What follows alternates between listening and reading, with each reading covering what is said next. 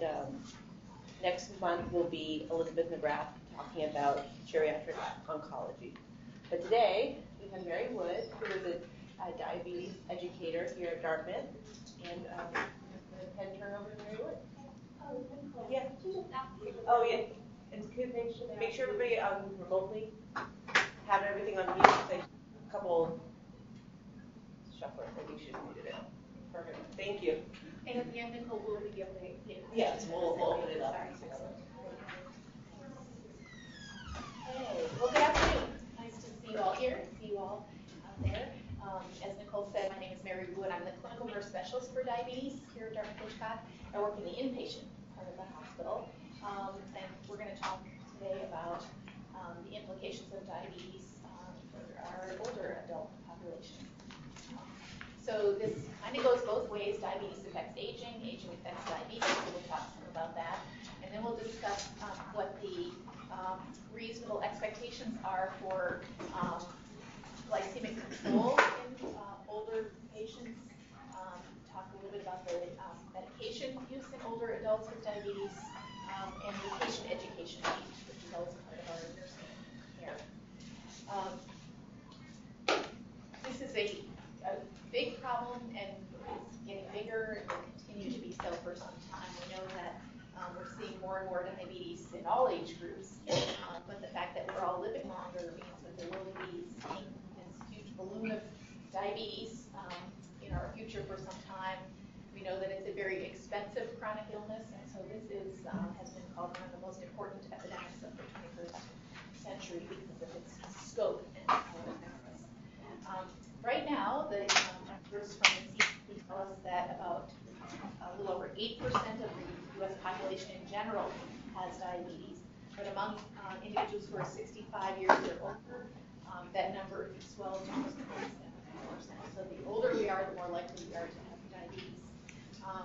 About 1/3 of the general population with diabetes is thought to not yet know they have diabetes, because for many people it is a silent disease and they wander around for years, sometimes before being diagnosed.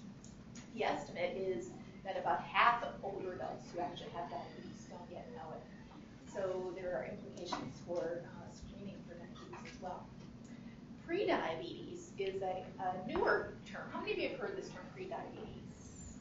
So most of you have. I'll show you the definition of this in just a minute, but these are people who don't yet have diabetes but who are in a high-risk category because they have some elevated blood sugar levels. And this is believed to be present in 79 million Americans. Among adults 20 and over, that's about 1/3, and in adults over 65, that's half. Those adults have prediabetes, but only 7% of people with prediabetes have been diagnosed as yet. So again, it's silent. Risk factors, silent disease, there's a lot of people are wandering around not knowing that they have a glucose problem. For people who are teleconferencing in, can you please put your speaker up? We can hear you guys talking.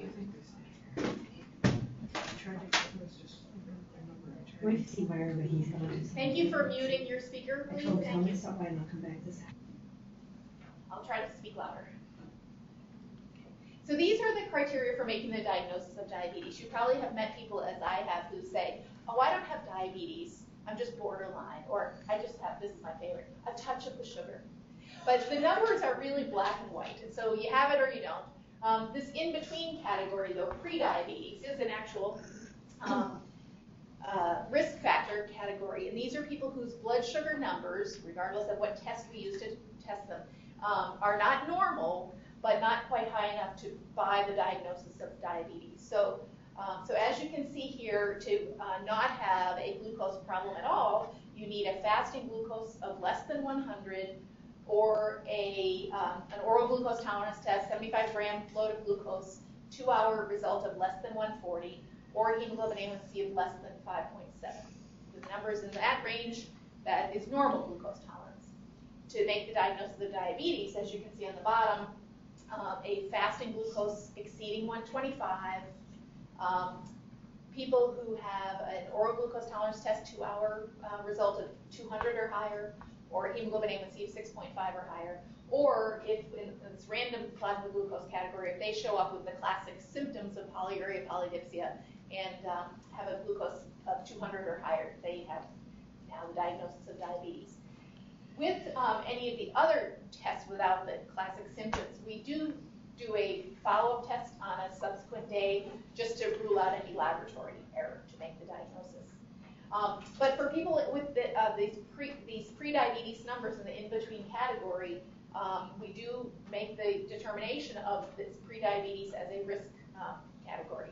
And that's an important point in time because prevention efforts have been to be successful. So if we find people early on, then we can diagnose them and encourage them to make some lifestyle changes and perhaps take a medication that will reduce the likelihood or at least delay the progression to full-blown diabetes. So the screening is important. As I said, there are a lot of millions of Americans walking around who have a glucose tolerance problem and don't yet know it, so the screening is important.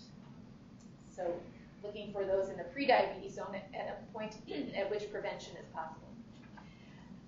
These are sad figures, but it's projected that by the year 2050, 1 in 3 American adults will have diabetes. So look beside you, the person on your left or on your right, one of the 3 of you may have diabetes by 2050. Nothing changes.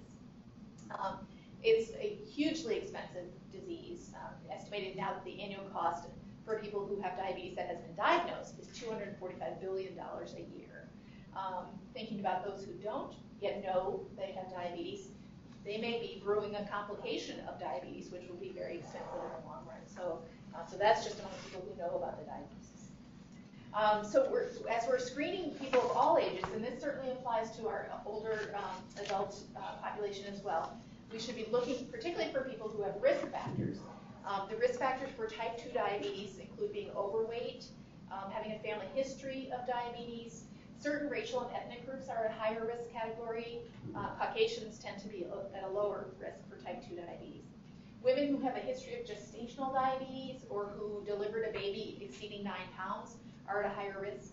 People with hypertension, higher than 140/90, or with the dyslipidemia pattern of low HDL and high triglycerides, they're at higher risk. People who are physically inactive are at higher risk for diabetes. So the recommendation is to screen any adult with risk factors earlier, but all adults beginning at age 45 and over, and normal screening every 3 years to look for diabetes. Additional risk factors that we see in elderly folks are that their islet cell function in the pancreas is impaired, and they have a greater presence of insulin resistance. And this is probably related to carrying extra weight. Sarcopenia, the muscle wasting of elderly, is a factor as well, and also inactivity. So the elderly are more likely to be at risk for type 2 diabetes. So the screening is important, and we should be screening our elderly folks within reason, looking at life expectancy and the burden of the diagnosis. But certainly, if the treatment, prevention primarily, or the treatment of diabetes would be beneficial, given the big picture, then screening for diabetes in the elderly population is recommended. We know that among older adults who have diabetes, they carry a higher mortality rate. They're more likely to have some functional impairment as a result of their diabetes, and we'll talk about that a little bit more. And they're at a higher risk to need to be housed in a skilled facility or with family, or not to be able to live independently. So I mentioned the prevention of diabetes. When we find people of any age who have pre-diabetes, we recommend certain interventions as early as possible to try to reduce the likelihood that they will progress to type 2 diabetes. So back in the 90s, there was a trial done called the Diabetes Prevention Program that looked at aggressive lifestyle modification of healthy diet, regular exercise, modest weight loss, and a medication group. They used metformin in this trial to see whether either of those interventions would reduce the progression to diabetes. And what they found was that the lifestyle was twice as effective as the metformin arm in this study. And the lifestyle modifications were particularly effective in the elderly. So they had weighted the cohort in the study to have a large number of older folks, and they found that, particularly in the elderly folks, that the lifestyle interventions were really beneficial. So that's an important take-home message. There was no significant benefit among elderly from the metformin, and as I said, in the general population of the trial, it was only about half as effective. So lifestyle at any age is really the key.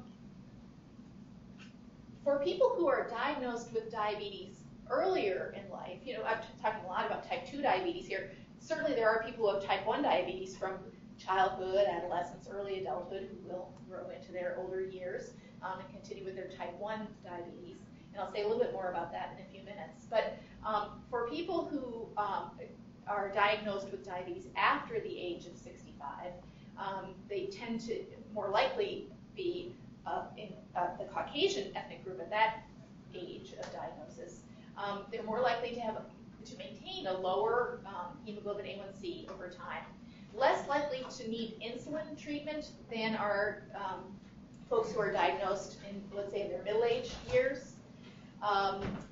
People who have a later diagnosis are less likely to develop retinopathy. But compared to those diagnosed in middle-aged years, they're of about equal risk to develop cardiovascular disease and peripheral neuropathy. So we see some differences when we divide up the population based on the age of onset. So type 2 diabetes in middle-aged folks tends to show up with higher fasting glucose levels because of the excessive liver output of glucose. Their insulin secretion after meals is impaired, so their ability to produce enough insulin after eating. And the insulin resistance tends to be more profound in people diagnosed in middle age. But in older folks, we tend to see more lean type 2 diabetes, and they respond better to smaller doses of insulin, interestingly. So again, in this cohort of elderly people, we're seeing some differences compared to the middle-aged counterparts. Certainly there are obese people who are elderly as well, and in those folks, their type 2 diabetes tends to look more like that of those diagnosed in middle age. So when an elderly patient presents with new diabetes, just like in other ages, often they're asymptomatic. They may not have any symptoms at all. Hyperglycemia has to be present and excessive for quite some time before people really feel the typical symptoms. It's not like a new diagnosis of type 1 diabetes in which there's really profound polyuria and polydipsia. That's why this is a silent disease, and we have those millions of people walking around who are undiagnosed. The renal threshold is a little bit higher in the elderly, meaning that a younger person might start to spill glucose into the urine once their blood sugar exceeds about 180, but that threshold may be higher, more like 200 or so in the elderly folks. So the polyuria may not be as dramatic for that reason, because the blood sugar needs to be higher before they start passing more urine. Many elderly people have an impaired sense of thirst, so they may not notice that they are thirsty, and so they don't complain of polyuria in that case. Sometimes what we see with a new diagnosis in an elderly person is changes in their mentation, so altered mental status, perhaps some confusion, some weight loss, failure to thrive, perhaps incontinence, which could be related to the excessive hyperglycemia causing diuresis. So we may see some different sorts of things. So the history in these patients is really important to try to go digging and see what's going on. Incontinence is a common comorbidity with type 2 diabetes, or diabetes in adults if they're hyperglycemic. So that's kind of mean. So with the initial presentation of diabetes in the elderly, sometimes we see it in the hospital setting. So I see patients in the hospital all the time, and if they come to us, we typically will check a glucose level as part of their routine labs. And so we make the diagnosis of diabetes sometimes when people are hospitalized for something else. And it commonly might be a significant hospitalization, an MI or stroke, and the stress of all of that may be enough to cause the hyperglycemia to become more apparent. Sometimes in nursing home patients, the initial presentation of diabetes is hyperglycemic hyperosmolar non-ketotic syndrome, which is the type 2 corollary of diabetic ketoacidosis, so a really significant acute complication, but sometimes that's the initial presentation. And what you would see in that case is folks that have altered mental status, they may be extremely dehydrated, but again, if they don't sense their thirst, they may not be rehydrating themselves, or if they're unable to independently get fluids, that may be a piece of it. Significant hyperglycemia, but they're not ketotic. So this condition carries a pretty significant mortality rate, 30 to 40% is what I've read, because the treatment is often delayed because the individual is unable to notice the changes in themselves. So particularly in elderly folks who are living independently, this is a major risk because if somebody's not checking on them routinely, they may continue to take their Lasix, not sense their thirst, the dehydration exacerbates, and can be a very serious condition. Fortunately, the mortality rate with HHNS has been declining over time. I think there's a better appreciation for how significant this is.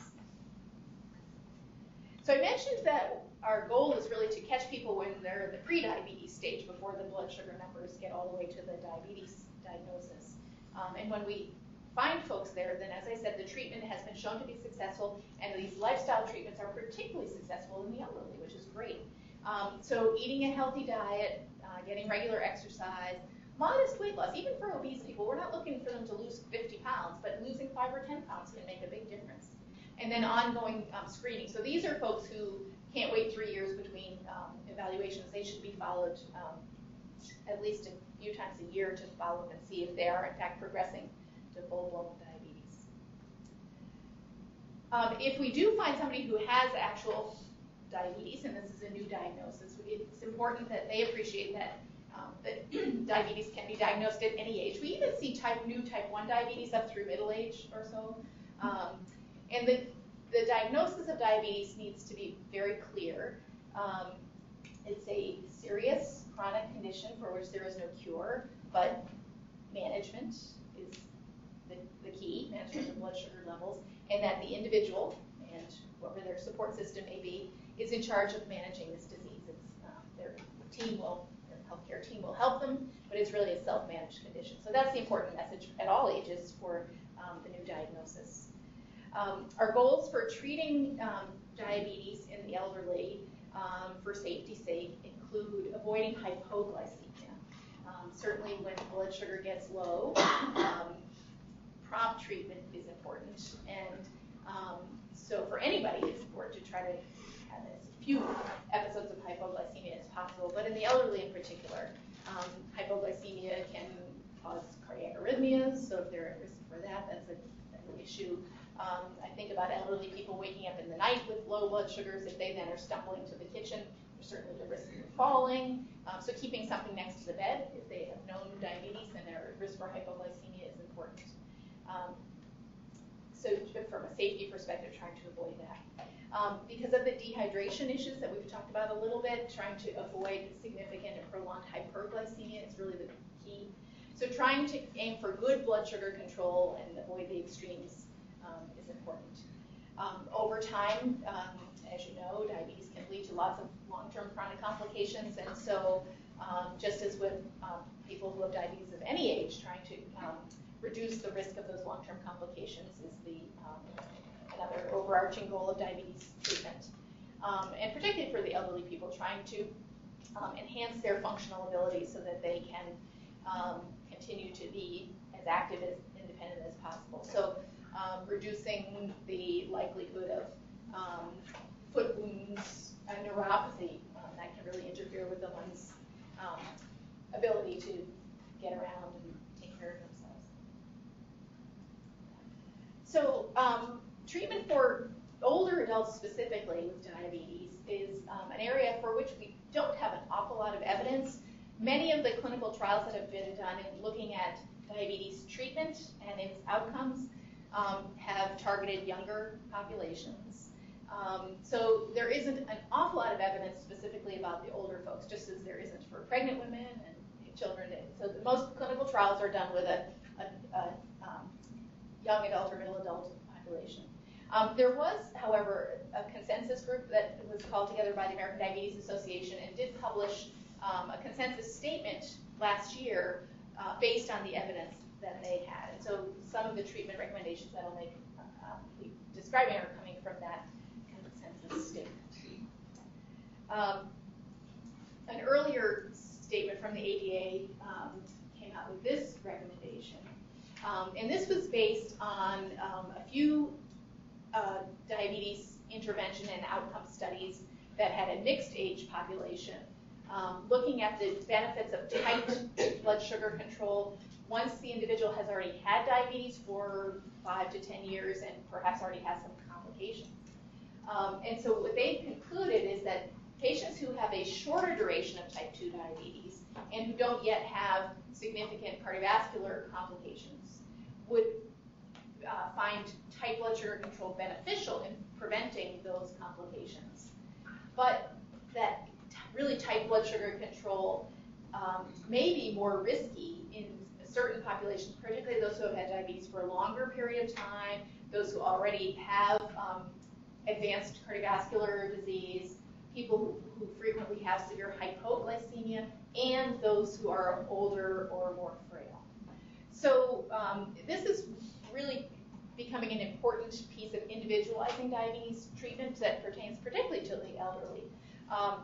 We used to say, tight blood sugar control for everyone, and now the recommendations are becoming a little bit more individualized, which I think is a good thing. So with treatment of diabetes, time is certainly of the essence. Our current evidence tells us that the earlier and more aggressive the treatment is after the diagnosis of diabetes, the better the long-term outcomes. So it's important for people of all ages. We do relax the targets a little bit, as I said, for people who are older, who perhaps are more prone to real swings in their blood sugar, whose life expectancy is perhaps a little bit shorter. So as you can see here, we're in healthy elderly folks, we're aiming for fasting glucose of less than 126, and a 2-hour post-meal glucose of less than 200, and hemoglobin A1C of less than 7. So those are the recommendations for elderly folks who are otherwise quite healthy and have a reasonable life expectancy. But for the frail elderly, we do relax those targets, but both from the risk of complications, from the futility of trying to be very aggressive when in fact life expectancy may be shorter, and the burden of treatment is another consideration too when it comes to aggressive targets. Ellen? How do they define frail elderly? Is there an age group? I don't think it's specifically the age, Ellen, from what I read, but I think it's more, each individual and their whole picture. So whether they have other comorbidities, decreased life expectancy, I think is a piece of this. What's your definition of elderly in general for the? I believe over 65 is what I was finding in the literature that I've been reading. I was reading something recently that referred to elderly patients over age 50, and I took great offense to that. But for most of the literature, it's over 65. Thanks. Sure. So for people who have a lot of comorbidities in addition to their diabetes, and generally, as we all know, diabetes usually isn't the only chronic condition that people have, but typically they have other hypertension, hyperlipidemia, risk for chronic disease, and other unrelated things. They may have arthritis, all sorts of other conditions as well. So the targets should be adjusted to consider safety and quality of life and avoiding the extremes. So, I'm sure you can't read the fine print on this table, but let me just take a couple of minutes to describe this. This is a new recommendation that came out of the American Diabetes Association last year, not related just to elderly patients, but for anybody, to think about individualizing treatment targets. And essentially what this is saying is that for people with some characteristics, which I'll describe, are targets should be tighter, so perhaps an A1C of 6%, and for other characteristics, the target should be lower, perhaps an A1C of 8 or 8.5%. So the factors that we need to think about for each of our patients are first, the patient's attitude and their expected treatment efforts. So how many of you have ever had a patient who we might classify as non-adherent to our recommendation? So for people that just aren't going to do it, it doesn't make sense for all of us to beat our heads against the wall and keep driving for an A1C of 6 in somebody who's not going to do it. So the patient has to buy into it. That's a big piece of it, the patient attitude. Risk for hypoglycemia is the second piece. Some people who have had diabetes for some time have lost their ability to sense hypoglycemia. They lose those adrenergic symptoms of shaking and sweating. It's actually an autonomic neuropathy. And so if people don't feel it when they get low, it's dangerous for them to tiptoe on the edge of low. So for those folks, we should adjust their targets up a little bit higher so they're not likely to have hypoglycemia. Disease duration is another factor to consider. The newer somebody is to their diabetes, the more aggressive we should be. They're much more likely to feel their lows better. They're more likely to respond to a more simplified treatment regimen in some cases. Their response is a little more predictable. So shorter duration of diabetes should drive a tighter target. The longer they've had diabetes, the harder it is to get them in tighter control, and perhaps they're higher risk for complications if we push too hard. So longer duration of diabetes should mean a more relaxed target. Life expectancy, long life expectancy, tighter targets, understandably. Shorter life expectancy, because of the burden of treatment and the lack of benefit potentially, back off a little bit. Comorbidities, if they have none or few comorbidities, then a tighter target is recommended. More comorbidities, the risk for adverse events is higher, so back off on the targets. Established vascular complications. Some studies have shown that once people have vascular complications, if we put them into really tight glycemic control, the morbidity and mortality outcomes are worse. And finally, resources and support systems. If they've got, if they can pay for test strips and insulin, they're more likely to be able to do it. Saw a patient in the emergency room yesterday, came in DKA because she didn't have money for LANs. We see these all the time.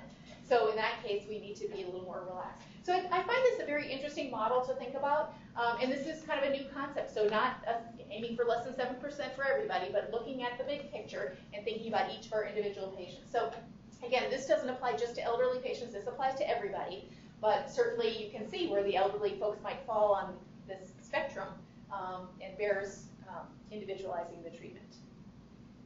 And so hopefully we can add some years of life to these people. Remember the 20 extra years you added to your life through clean, healthy living? Well, these are them. So quality of life is always certainly important to consider, and listening to the patient is clearly important. So given that, we need to look at each individual, and we don't want to undertreat patients who are capable of, willing to pursue aggressive diabetes management. So thinking about that. So as for patients of any age with diabetes, their treatment, their self-management, their own management involves these 5 things. I always count on my fingers when I talk to patients about the big 5. The lifestyle treatment, a healthy diet, regular exercise, that's essential for everybody with diabetes. Obviously, all type 1s need to have insulin. Some type 2s don't need medication, at least early in their disease, but type 2 diabetes is an evolving disease that changes as time goes on, and so they may ultimately need one medication. Often they start with metformin and then add a second, and then maybe a third pill, and then add nighttime insulin, and then go to basal bolus insulin. So the medications evolve over time.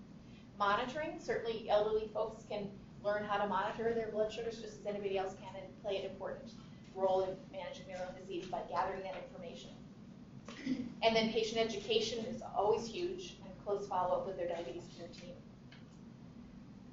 So my most important thing I ever say about nutrition is that we as nurses should take full advantage of our dietitian colleagues who work here. So in the inpatient part of the hospital, the dietitians can be called in to provide patient education around diabetes or anything, but You don't need an order in the chart from the team to call in a dietitian for education. So that's a really important piece because they're brilliant and they do a great job. The nutrition goals for elderly people who have diabetes are reasonable amounts of carbohydrate. We don't push a low-carb diet for anybody. Reasonable amounts of carb. Reduced fat because of the risk of cardiovascular disease. Increased fiber is good for many things, but for blood sugar control as well. And achieving and maintaining a reasonable weight is the key. I didn't put a bullet here about protein, but certainly elderly people, we need to think about protein, and sometimes that's something that lags. So they may need supplements added to their diet if they're not eating adequate protein for their needs. Regular exercise is important for all of us as well, and it certainly has great benefits for people who have diabetes. I always like to say that exercise is probably the most powerful treatment we have for diabetes.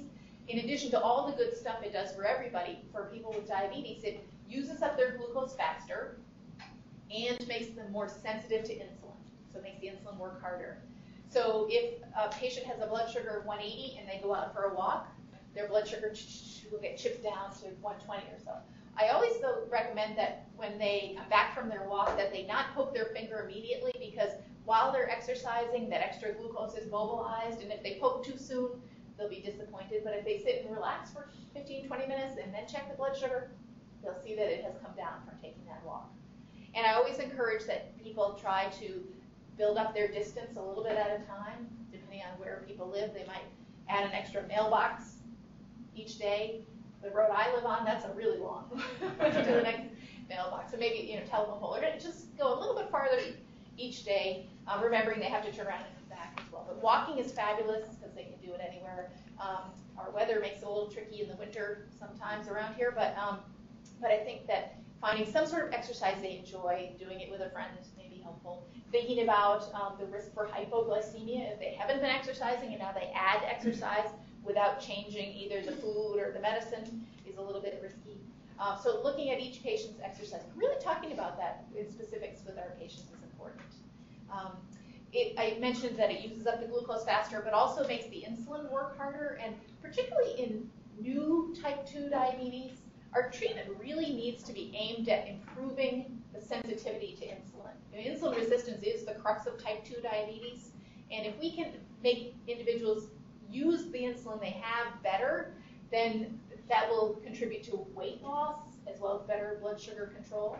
Later on, when they are making less insulin, that's when we have to add the agents that either help them make more insulin or actually adding insulin injections. But early on, we want the insulin to work better, and exercise is a huge way to do that. We have quite a long list of medications for treating type 2 diabetes now, which is great. And any one of these can be used in elderly patients. I'm not going to go into a whole lot of detail about each of the individual medications, but our mantra always is start low and go slow for elderly patients. Some of these do have specific elderly dosing reductions, some do not. But with with many elderly patients, they're taking a lot of medications. The average is 6 medications per patient, but in the inpatient side, when you look at a patient's ambulatory med list, even younger patients, it's incredible how many meds some people do take. So there's the risk for some interactions. Also, certainly as people get older, their renal clearance is less robust, and so their medications will hang on a little bit longer, particularly with the sulfonylureas. We see that. I'll say something more about that in a moment. So trying to improve the insulin sensitivity is important, particularly in the obese patients. The lean elderly patients, and these are sometimes those that are diagnosed in their 60s, 70s, they may be already not producing very much insulin, so we may need to augment their insulin secretion. So a sulfonylurea or one of the short-acting insulin secretagogues like Grandin or Starlix may be a good choice. So individualizing the treatment is always the key. Metformin is our favorite first-line agent, particularly in obese type 2s. But again, we don't have an awful lot of evidence about how it works in elderly folks. They just haven't been studied. But we need to pay very close attention to the renal function in people who take metformin, people of all ages who take metformin. because of the risk of lactic acidosis. So a very rare but very serious consequence of metformin in the wrong individual. So the creatinine level ought to be monitored at least annually in these patients. And if it exceeds 1.4 in women and 1.5 in men, the metformin needs to be stopped. So it's a wonderful drug. It's inexpensive. It's generic. It's usually well tolerated. Once you get through the nausea and diarrhea of the first few days, most people are able to take it successfully. For some people, those GI effects persist. They need to come off it. But important to ask patients about that. Taking it on a full stomach or taking the extended release sometimes helps with those GI side effects. Alcohol, binge drinking, is a contraindication for metformin, and I didn't talk about alcohol when I was talking about nutrition, but certainly that's a real issue for the elderly in some cases, and so certainly something that we need to address with this population.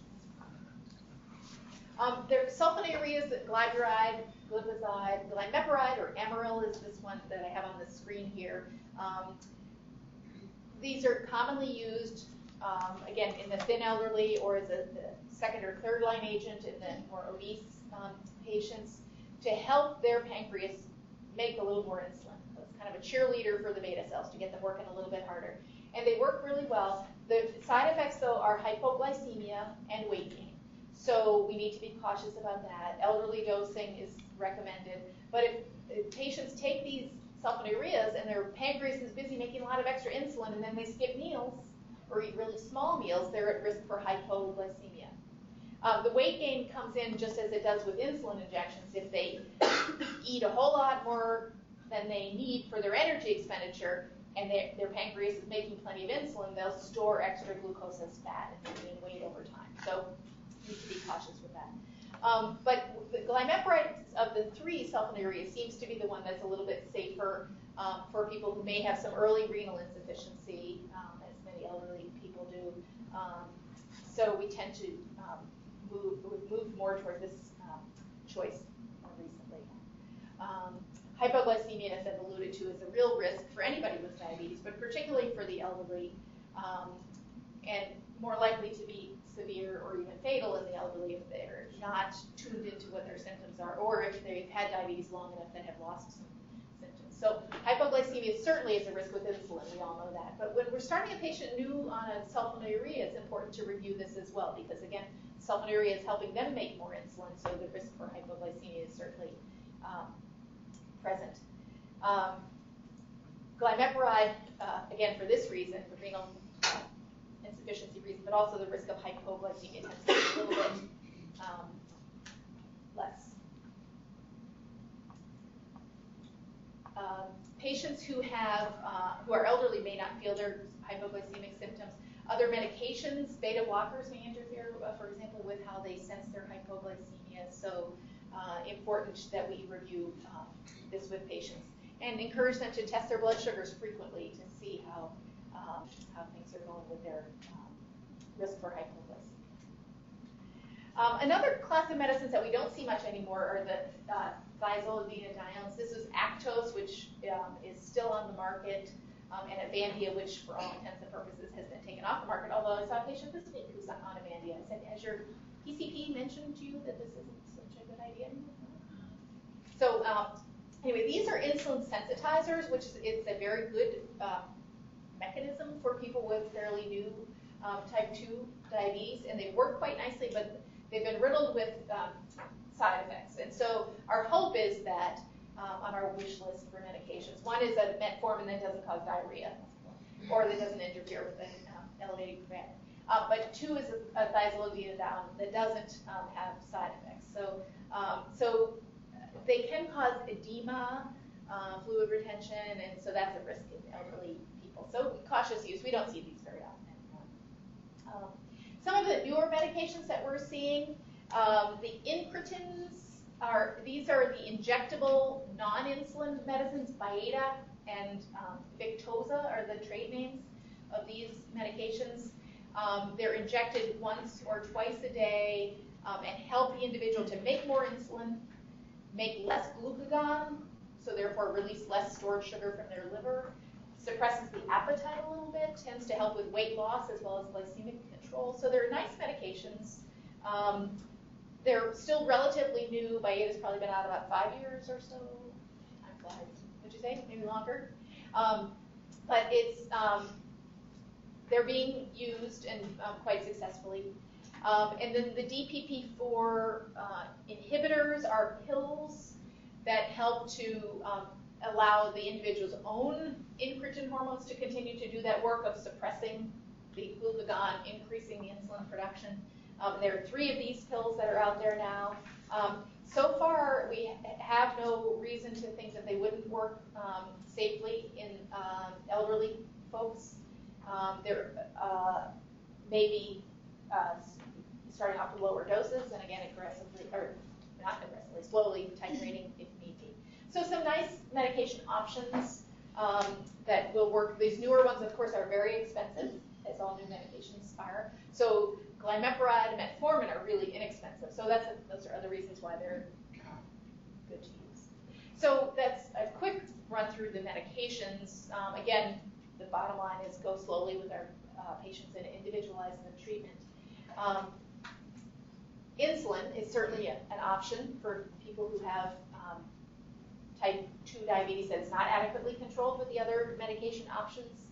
I think a lot of times we think, oh, the patient that isn't going to want a needle. So we keep this as sort of a last resort, which sometimes makes the patient feel like, oh, I must be a failure now if I need to go to insulin because they were holding that off. Insulin is actually a very, very good treatment. It can be completely individualized to the patient's needs. You can be as aggressive with it as you need to be. The newer insulins really work quite nicely to mimic the normal physiologic insulin release. So it's a really good medication. If there was an insulin replacement tablet, like a once-a-day thyroid replacement, that would be fabulous. But the real challenge with insulin is that everybody's needs are different, and even throughout the day, the need ebbs and flows. If you think about it, the beta cell, it's my favorite cell in the whole body. Obviously, I'm biased, but it's a really smart cell because it measures the glucose level, releases just the right amount of insulin, backs off when less is needed. If the glucose gets a little too low, the beta cell wakes up the alpha cell, says, hey, we need some glucagon. And so it's a really fine-tuned mechanism that's exquisite in balancing out blood sugar levels in people who don't have diabetes. So the challenge in replacing insulin in people who need to inject it is making sure that they always have some. Sometimes a day they need a lot, sometimes a day they need very little, but that's the tricky part. And once you inject insulin, it's in there, you can't take it out again, so the risk for hypoglycemia if there's too much. If you haven't taken enough, then you'll have hypoglycemia, so it's a tricky business. Someday, hopefully before too long, there will be a mechanical beta cell, which will be an insulin pump with an insulin sensor that reads the blood sugar level, gives the right amount of insulin. A huge advance that was just reported this summer is that they have developed a glucagon solution that is stable, because the glucagon emergency kits that we use for severe hypoglycemia, you have to mix that, the family has to mix that right before they give it, and it's not stable in a solution. So they've just come out with a stable glucagon, which is great. So these little implantable pumps will someday have a very concentrated insulin and a little glucagon, and will do just what the beta and alpha cells do, which will be great. But we're not there yet. So in the meantime, insulin treatment remains tricky. The newer insulins, though, have been a real nice boon. The old NPH and regular had big peaks and big valleys. These newer insulins, the Lantus and Levemir are pretty flat for 24 hours. The Novolog and Humalog work quickly and go away quickly. So the newer insulins are great. What did I say about new medicines? They're very expensive. That's why this patient was in the ED, unable to afford her Lantus. So insulin, it's not an easy answer. It's not an inexpensive answer, but it's a really good answer to the challenge of controlling blood sugar. So in an ideal world, we would offer all our patients the Cadillac treatment of basal bolus insulin. That means 4 shots a day for people who are eating 3 meals a day. As an easier regimen, an alternative might be to use the pre-mixed insulin, like the Novolog Mix 70/30 with breakfast and with dinner at night as an option. It's 2 shots a day, single injection to simplify things. Sometimes our patients who have type 2 diabetes who are new to insulin are starting on just a bedtime shot to try to aim for a lower morning blood sugar, meaning they'll start off the day better and hopefully then continue their day better from there. But it's a good way to go, but again, it's not easy. It's like adding another full-time job. Monitoring, again, our recommendations for elderly folks with diabetes are the same as for others. They're gathering information. We hope that information will be useful to them. What we don't want is somebody to bring in a 3-month log of blood sugar numbers that nobody has reflected upon. We want people to be gathering that information and then either patting themselves on the back if it's just where they want it and no intervention is needed, or acting on those numbers. So if they're low, people know what to do. If blood sugars are high when they test, then I think people need to do a couple of things. They need to drink some water to try to prevent dehydration and try to flush that extra sugar out of their body. Go for a walk to chip away at that high blood sugar. And then thirdly, reflect on why it might have happened. Oh boy, I ate an extra donut this morning, or I didn't walk today because it was raining out, or whatever may have, or maybe I'm coming down with something. Sometimes that's a cause of a high blood sugar. So thinking about those numbers. It's tricky business. It's a lot of numbers. It's a complicated disease. So trying to start off with some basic concepts and then move on from there. So I still see a lot of patients who have been told to check their blood sugar every morning, and they do that faithfully, and then they get their C123, 142, nothing much outside of that, and then their hemoglobin A1C is 9.7, and they're stunned. Well, they're never checking later in the day after they've eaten. So checking at different times of day is helpful to gather different kinds of information. Keeping a written record, I think, is helpful too, and with some comments. So a bigger meal or smaller meal, exercise, give yourself a gold star when things are great. So keeping a record, but also thinking about each dose. I often liken the glucose monitoring to taking your temperature. Now, when's the last time any of us took our temperature? If we had the flu last year or something, we don't do that regularly. But when we take our temperature, we either say, oh, I don't have a fever, I guess I have to go to work today, or if I'm 101, then you call in sick, you take some Tylenol, you go back to bed, drink some fluids, check it again later. So there are things that you do. But you don't beat yourself up if your temperature is 101. And I encourage people who have diabetes not to get mad at themselves if they have a blood sugar of 240, but to say, this is information and I need to act on this. I need to do something. And then number 5 of the big 5 for treating diabetes is patient education. And this is an ongoing process. People who live with diabetes hopefully had some education at the time of diagnosis, but it's not a one shot and it's over with kind of thing. It should be, things change over time, people slip into bad habits. It's important that as nurses, at each encounter with a patient who has diabetes, we should be reviewing with them how they're managing their diabetes at home, and ask people who've been living with it for a while, so what's hard for you about treating your diabetes? Oh, well, my glucose meter takes so much blood, it hurts my finger. Well, you know what, there are newer meters now that need really tiny drops of blood. Or even letting people know about newer opportunities, reviewing all parts of their treatment and trying to figure out if there are things that we might offer that could make their life a little bit easier, making sure they understand things. So keep it short and simple for elderly people, keep it practical, hands-on demonstrations, and so on. And the ongoing follow-up, important for people who have any chronic illness to be seen regularly by their primary care provider. The recommendation for patients with diabetes is at least every 3 months. Some people are followed by a PCP. Other people have a PCP and a diabetes specialist, and that's a kind of a personal preference. My opinion is that people who have type 1 diabetes really ought to have an endocrinologist on their team. Most PCPs do a really nice job with type 2 diabetes, but if it's not in good control, then perhaps an endocrinology consult is in order. And the follow-up should include thinking about the burden of caring for diabetes, looking for any complications, comorbidities that are also risk factors for cardiac disease. All of that is important. For our elderly people, there may be a number of things that make their treatment, their self-management, a little bit more tricky. Vision changes, which could be a result of aging or could be a result of diabetes, may affect their ability to manage their diabetes.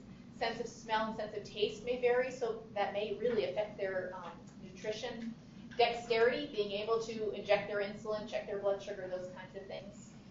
We encourage people to exercise, but if because of neuropathy or arthritis or edema or whatever, they're limited in their ability to get around. That's an important piece as well.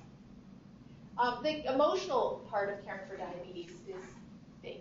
Elderly people often have many things going on in their life, and if they're living alone and that's a change for them, they may not have the support. They may be less inclined to cook a real dinner for themselves and might nibble on stuff that is inadequate or less nutritious.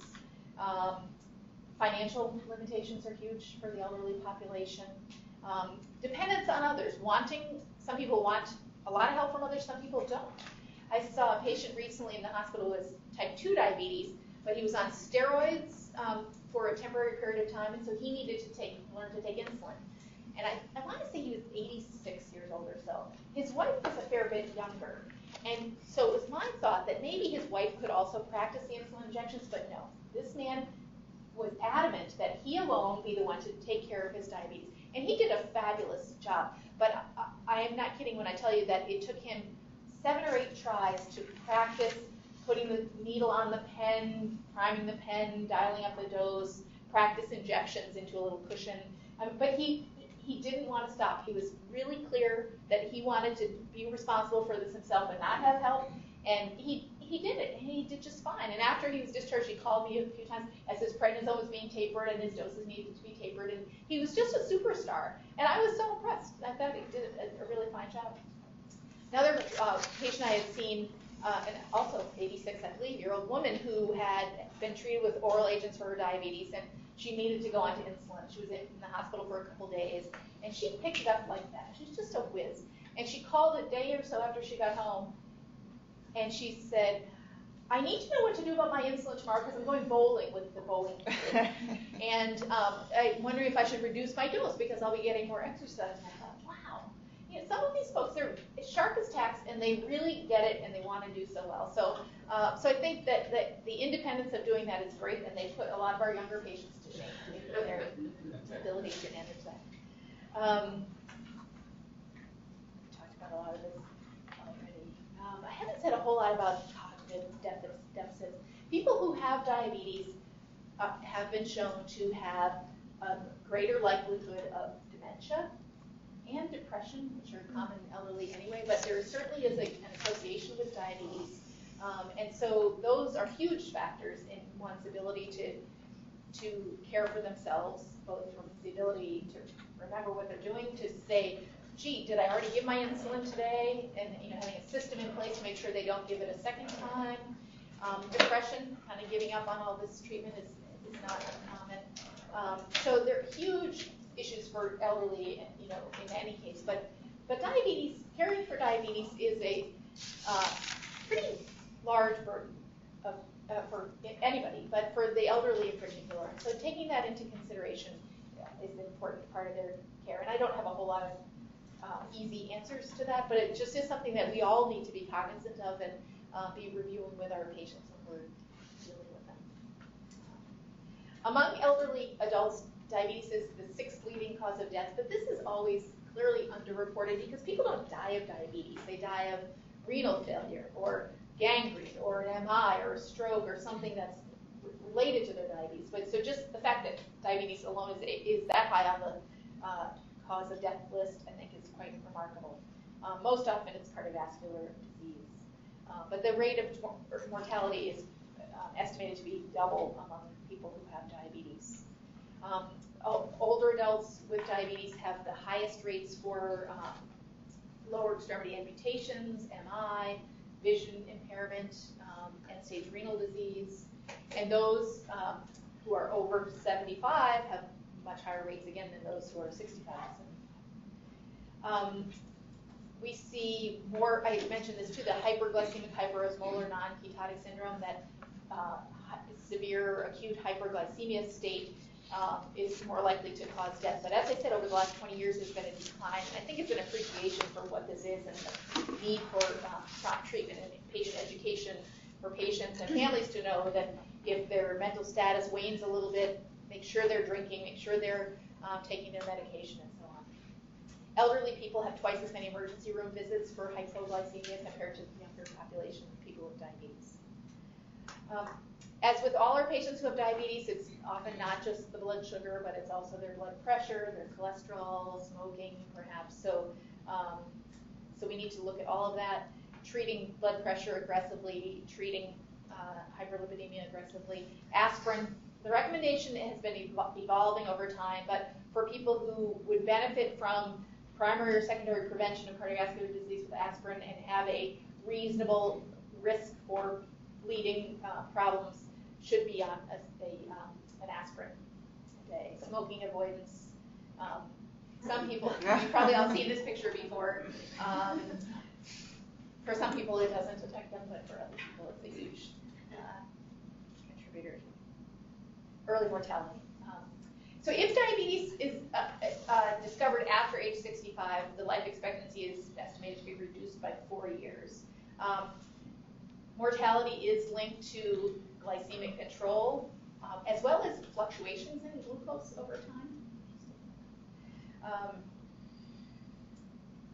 So quantity of life is probably shortened a bit in those people by diabetes. Quality of life is certainly a factor. So once there are a lot of complications,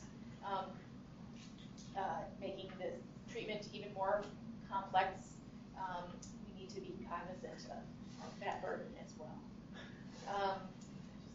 Skip through this to the end. Just want to say a couple of words about patients with diabetes when they're hospitalized.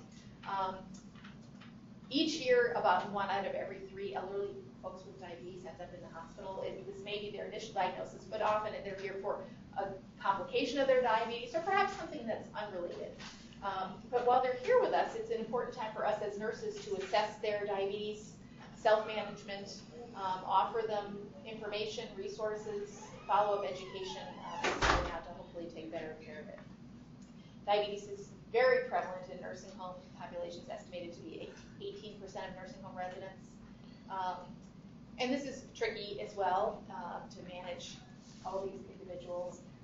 My experience has been recently, though, that nursing homes are doing a nice job. A lot of them are doing basal bolus insulin treatment for their patients, their residents, and doing a nice job with it. But it is certainly a challenge in that population who may be less likely to advocate for themselves, less likely to recognize their hypoglycemia, and so on. So it's certainly an added challenge. So to kind of summarize where we are, for older adults who have a reasonable life expectancy and have the wherewithal to learn how to manage their diabetes, we should be striving for the same glycemic control as we would in younger adults.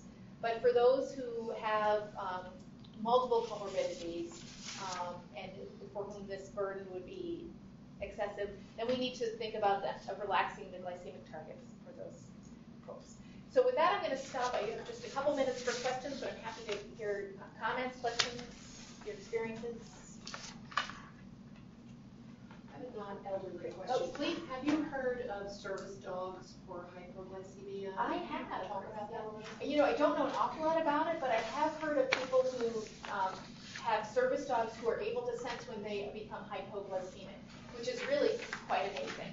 A lot of times family members notice it, but to train a dog to be able to notice that as well, it will then alert the individual who has unawareness of their hypoglycemia about that. The other thing, if you don't have a dog, is the new continuous glucose sensors that will alarm with a low blood sugar, which is great. Again, the individual needs to be able to react to that alarm. I've walked in on patients here in the hospital whose alarm is beeping and they're not paying any attention to it. But for most people, those have been a constant. But the service dog, you know, that's a companion as well as a safety measure. So that sounds great.